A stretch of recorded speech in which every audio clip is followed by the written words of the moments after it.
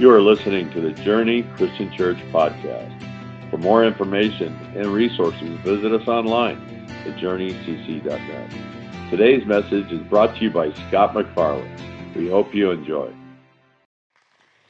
I really did not know that Journey was the last hope of the Jedi to fight the evil force, but we found that out today. I don't know about that, but after you watch that, don't you feel like, hey, skip the rest of church, let's just go to a movie? No, just don't do that. Great to have you celebrating Fathers today. Thank you, guys, for your investment in your families. And I know the pressure is on you. I know it's difficult to be a dad, but I'm grateful for your efforts to do the best you can in being the father on earth. And we all can appreciate the Father in heaven who loves us and is our compassionate God. We've been worshiping Him this morning, and we're grateful for our dads on earth as well. What a morning, though. It's been great, right? We've got to worship the Father in heaven. We've got to celebrate dads here. We got to do communion, and I just wanted to take an aside before I get into the message today out of 1 Samuel 16. I wanted to just pause for a second and talk about June 19th. Maybe you don't know this, you didn't realize this. This has become a national holiday this particular day. It's called Juneteenth. And if you don't know what that means, let me just educate you. That was the day that a general was dispatched by Lincoln to go into Texas, Galveston, Texas, and announced to the slaves that they were all free in Texas. It was a big deal for them. It was the Emancipation Proclamation, and that is a day that we now as a nation have set aside to remind the world that we are no longer enslaved to any man. There is no slavery to mankind. Come on, as Christians, that should be like our mantra, that Jesus came to make sure all men are not only created equal, but are free from sin and free from the slavery that bondage tries to hold on us. And we celebrate that for what our country finally figured out, and we especially appreciate that as believers in Jesus. Amen? Amen. So if you're wondering what today is, June 19th, Juneteenth, it's the day we celebrate freedom. And we as believers should be the ones that are talking about that.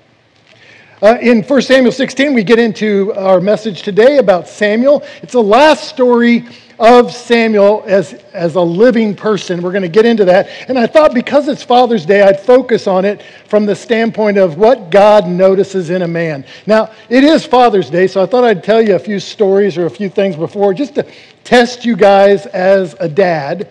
And I'm wondering, do you know what Boaz was like before he got married? Yeah, that's not fair. You heard that from first service. Boaz was ruthless. Come on. It's Father's Day. I'm allowed to say dad jokes on Father's Day. You know who the greatest comedian in the Bible was? Greatest comedian in the Bible? Samson. He brought the house down. Come on, that's funny. You know who the best babysitter in the Bible was? Moms are not going to like this one. You know who the best babysitter in the Bible was? David. He rocked Goliath to sleep.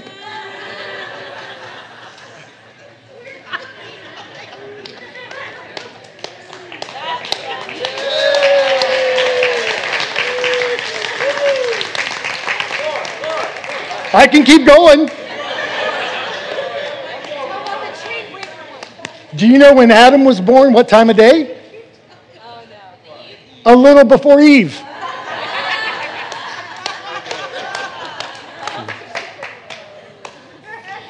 Yeah, where's the cane? Pull him off the stage, right?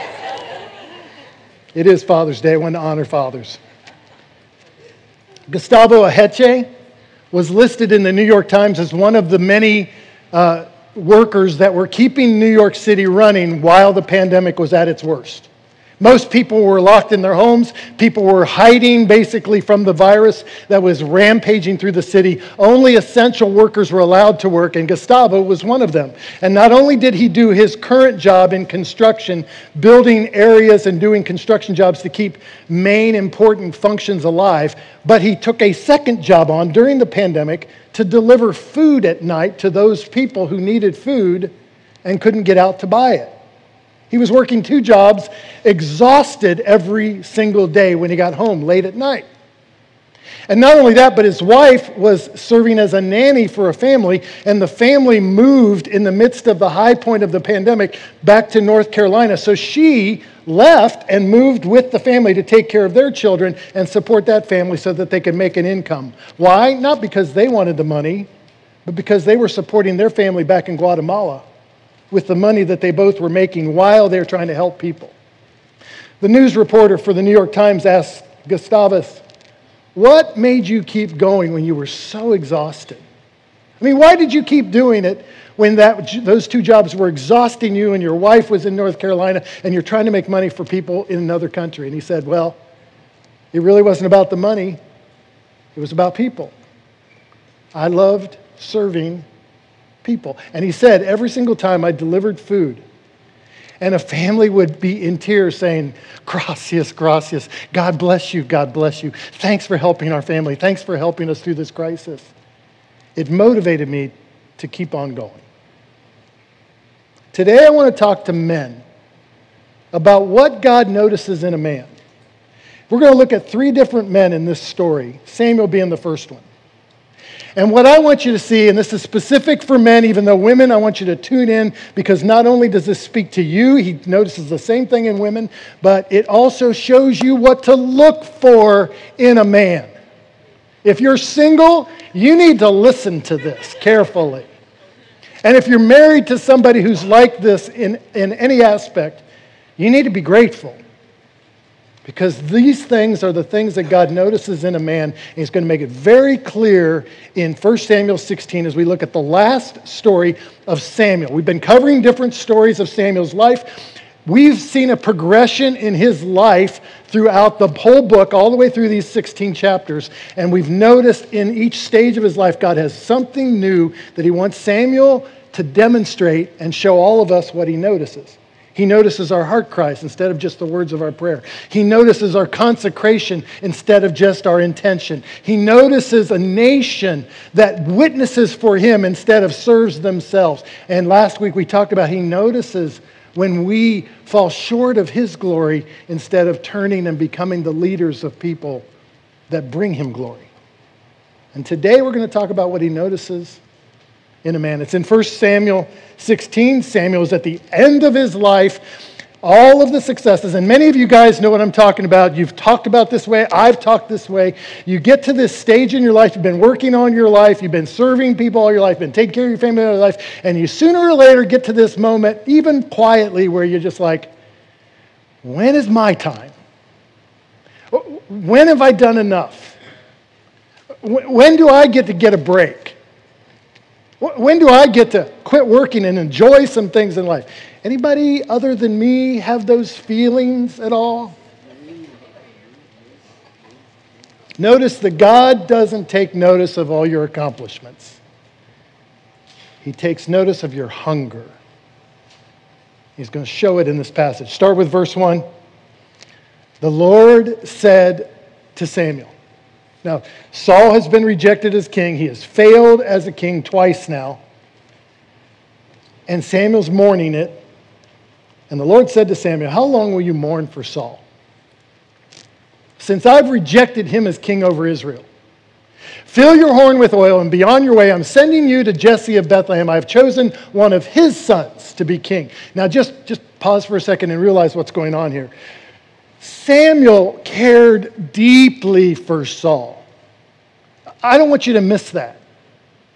For Samuel, when he passed the baton of leadership to Saul as king, he invested everything he could through the rest of his life into this new king. He wanted Saul to be successful. He wanted Saul to lead well for the sake of the nation that Samuel was praying and caring for. He wanted that baton passed to work so that some of the burden comes off of Samuel and comes on Saul, and together they can lead the nation closer and closer to God. And Saul failed at this. And it broke Samuel's heart. To some extent, it's not in the text, this is my opinion, but to some extent, Samuel feels not only responsible for Saul's failure, but like everything he's done in his life has gone to waste. I tried. You ever been there? I tried to raise my kids the best I could. They didn't listen to me. I tried to work and do the right thing at work. They didn't follow along.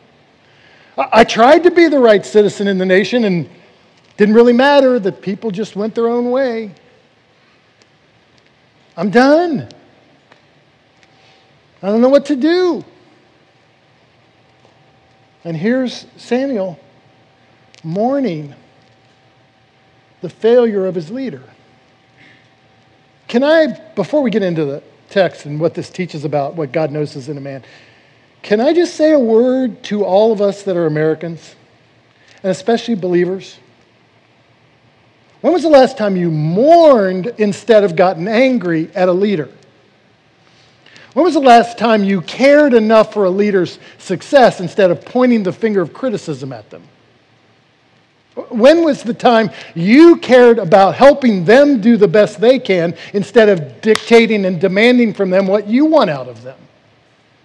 Maybe, this is just a thought, maybe if the church would rise up and care and pray for its leaders instead of always criticize them, we'd get a little bit further along. That's where Samuel's heart is. And God says, okay, you've done that enough. Why are you going to keep living in the past? Why do you keep mourning what you want from the past to be resurrected and come back now? Why do you keep reaching back to the old days, hoping somehow you can pull that into the present instead of moving forward to where I want you to be in the future? Quit living, this is a great message after a pandemic. Quit trying to bring the old back and move forward to the new. You ever remember 1 Corinthians? The old is gone. The new is here. Quit mourning the past and move to your future.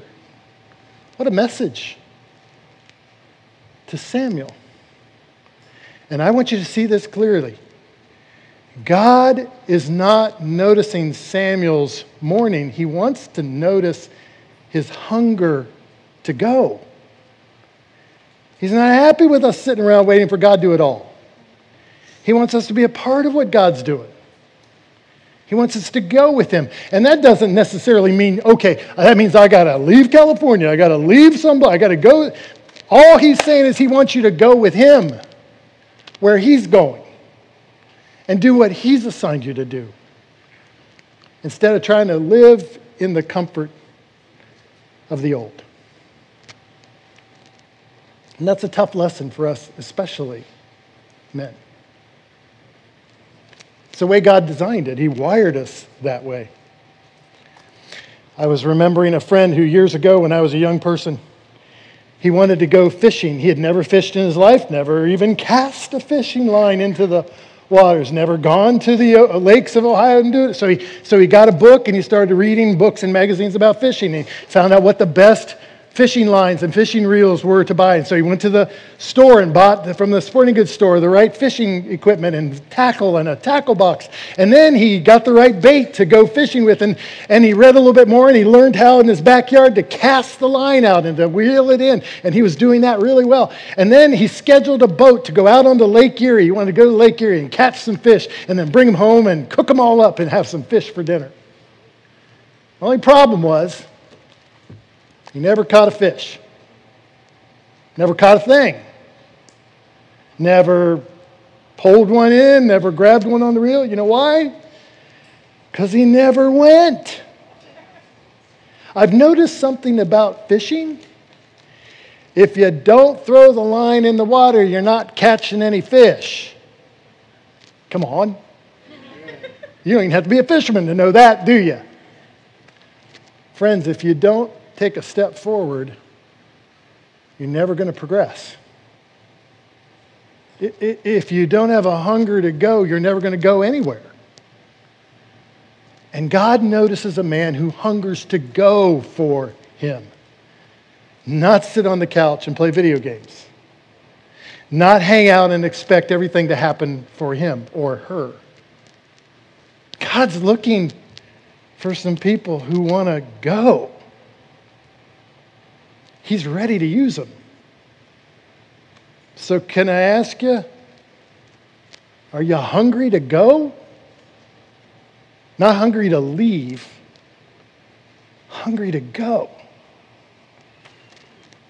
Last week after services, a couple of our little kids grabbed a bunch of those little flyers for the Making Waves VBS coming up. And their parents took them to the houses of their friends on a Sunday afternoon, and they passed out, personally, 6-year-old and a 4-year-old passed out these little flyers to their friends. Hey, come to VBS for us. Come to VBS with us. They got 10 or 11 friends coming to VBS last week. It's amazing what God can do if you're just hungry enough to go. Look what else we see in Samuel's life with another man here, starting in verse 2. But Samuel, he's hearing this call. That's great, God. That's fantastic. I've always gone for you. I'll still go for you. But wait a second. How can I go? Because if Saul hears that I'm going to anoint somebody else as king, guess what he's going to do? He's going to kill me.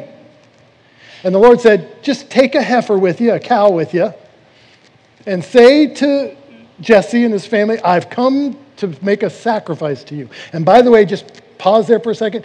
Samuel is the only prophet, especially in the Judges period, that I can find where he actually went to the people to bring God's word to the people instead of making them come to the tabernacle to hear from God. He went to the people. I love that about Samuel. So he goes to Bethlehem. God tells him, invite Jesse to the sacrifice, and I'll show you what to do. You're going to anoint the one for me that I indicate. So Samuel did what the Lord said. He gets out on his goat. He starts going off to Bethlehem. And when he arrived at Bethlehem, the elders of the town, they're trembling because here's the prophet of God. Oh my gosh, it's like the pastor coming to my house. Something bad's going to happen. Come on. Amen. And they asked, Samuel, do you come in peace? Oh yeah. Yeah. Samuel says, I come in peace. I've come to sacrifice to the Lord. So consecrate yourselves. That means wash up, get yourself ready, prepare your heart, prepare your body, prepare yourself to come before the Lord, to come to his presence, and come to the sacrifice with me. And then he consecrated Jesse and his sons, specifically that family. He wanted to make sure they were permitted and ready to go before the Lord, and invited them to the sacrifice. And when they arrived, Samuel saw Eliab, the oldest, and thought, surely the Lord's anointed stands here before me. This is the guy. He even looks like a king. He walks like a king. He has this leadership style about him that seems to be so attractive. Everybody seems to respond to him like a king. But the Lord said to Samuel, don't consider his appearance or his height, for I've rejected him. See, the Lord does not look at the things people look at. Did you read that? The Lord doesn't take notice of the things everybody else takes notice of. See, people look and take notice of the outward appearance and what they do and how they look and how they respond and all their rewards and all their accolades. But the Lord looks at the heart. Say that with me. The Lord looks at the heart. God's not interested in the finish line you've crossed, men. He's interested in the race you're running. God's not interested or concerned about the results you're going to achieve in life because he's in charge of your results. He's in charge of my results. He can make anybody accomplish anything. But what he can't do is make you hungry to grow. He's looking for men who hunger to keep growing. And Eliab thought he'd already arrived, already had the image, taller probably than the rest of his brothers, already has the leadership title, but he doesn't have the heart to grow. That's what God's looking for. And growth takes sacrifice. You can't grow without giving something up. You can't get better without letting go of something. There is built into the design of humanity and creation this thing where there has to be pruning in order for the fruit tree to grow more fruit. There has to be shedding in order for the body to get stronger. There has to be, get this, letting go of bad food so I can get healthier with good food. Come on, give me an amen on that. You have to let go of something in your life in order to grow stronger in another area. And how true is that when it comes to the things of God? I didn't know this. I've known this about things like eagles, but I didn't know this about lobsters. Anybody like a little lobster? Did you know that when a lobster grows, it grows to the size of its shell, and then it stops growing unless it goes out deeper into the ocean or to the water? It'll actually break off its own shell and make itself vulnerable so it can float around in the water and in the weed and in the coral and try to protect itself with the coral until this new shell grows around it big enough to grow into. It does this over and over in its life to get bigger. Some of us in this group and some of you watching online, we got to break out of our shell. It's time to do some new. It's time to try and take action, because you can't grow if you don't go. And you can't grow if you stay in your old shell. I'm wondering, who wants to grow with God this summer? God takes notice of people that want to grow. I'll keep moving. God looks for the hunger to go and the hunger to grow. And then here's the last one. He's going to notice it out of a young boy. Something special about this last attribute. So Jesse brought in his oldest, Eliab. That wasn't the guy. And then Jesse called Abinadab and had him pass in front of Samuel. And Samuel says, nope, Lord hadn't chosen him either. And then Jesse brings Shammah in to pass by. And Samuel says, nope, that's not the one either. And Jesse has 7 of his sons pass by before Samuel. But Samuel realized, because God's not telling him, God's not pointing this man out. He says, nope, the Lord hasn't chosen any of these. So finally, Samuel turns to Jesse and says, hang on. Are these all the sons you have? Because remember, God's instruction was, I'm going to anoint one of Jesse's sons as the new king. Well, there's still the youngest. Jesse answered, he's out in the fields tending the sheep. Samuel says, send for him. We will not sit down until he arrives. So they sent for this young boy, David, and he was brought in, and he's glowing with health and had a fine appearance and handsome features. Probably the shortest of the group, pretty much red-faced and red-skinned from all the sunshine, working the fields, pretty dirty, I'm assuming, in this story. And then the Lord says, rise and anoint him. This is the one. Not consecrated, not expected, not the one anybody thought would be anointed, not the one anybody expected, but he's the one.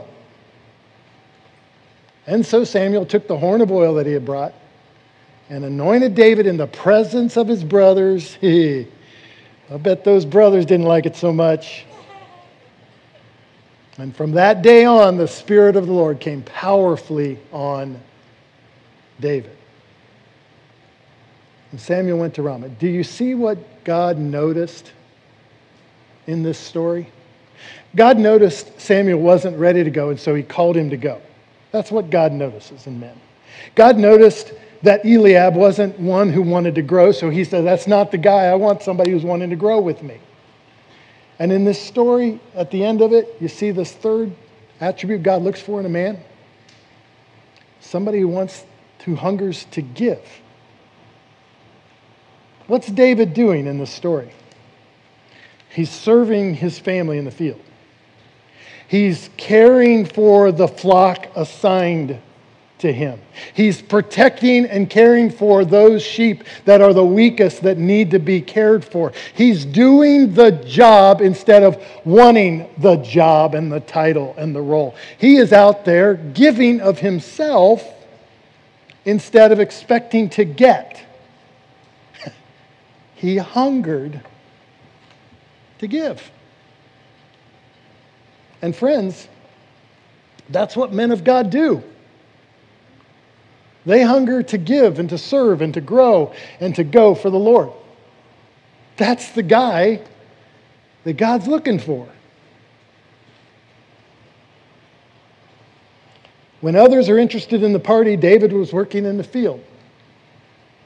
When others were looking for the title and rewards, David was looking for the success and the care of his flock. And when the rest of the world is looking for the accolades and the retirement and the golden ticket at the end of the day, God's looking for some men who want to serve. Story that really captured my heart when I saw the movie. Not recommending the movie. If you don't like war movies and it's violent, there's language in it. I'm not telling you to go watch this movie, but some of you probably did. There's a movie called We Were Soldiers.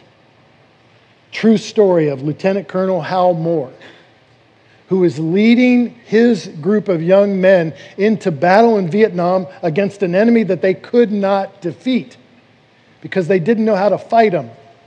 And yet he turns to his young men and his soldiers before they board the plane to go over to Vietnam into this war. And he tells them, listen guys, I'm telling you the truth. I may not be able to save you and bring you back alive, but I will promise you this.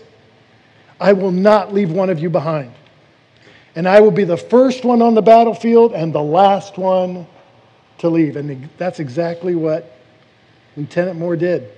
When the rest of the top brass were calling for Hal Moore to leave the battlefield and leave his soldiers behind because the enemy was closing in on him, he said, absolutely not, threw the radio down, took his force deeper into enemy territory, was able to get out of the battle circle and then be able to defeat the enemy in that battle and save all of his soldiers. Even the ones that perished in the battle, he made sure were on the helicopter before he stepped on it himself. And I love that story because that describes what the men of God are like who serve the Lord. First on the battlefield, last to leave. First to give, last to stop. First ready to serve, last to quit. We're looking, God is looking. Listen, guys, are you listening to me? God is looking for some men who will be the first to fight for His kingdom and the last to stop. And guess what, ladies? I'm guessing most of you are looking for that kind of man too. And I would even add this. You don't even have to be a dad to be that. You don't even have to be male. Because God's looking for any man or woman who want to be first for Him and not quit till the day is done. Amen. Are you hungry? Are you hungry to go for God? Are you hungry to grow with Him? Do you hunger to give? What does God want to grow in you this summer?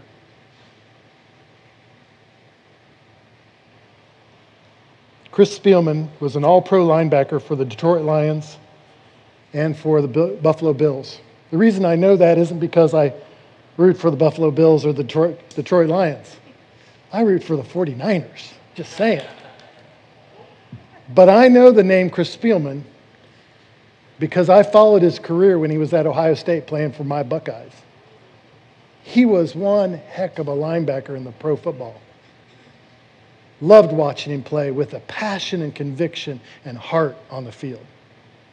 He was one of those guys when it came to his faith and came to his sportsmanship that he was first on the field and last to leave.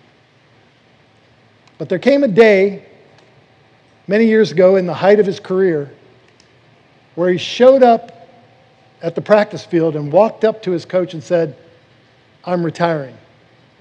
Not because of an injury, not because of a problem with his body, not because he was tired of playing football.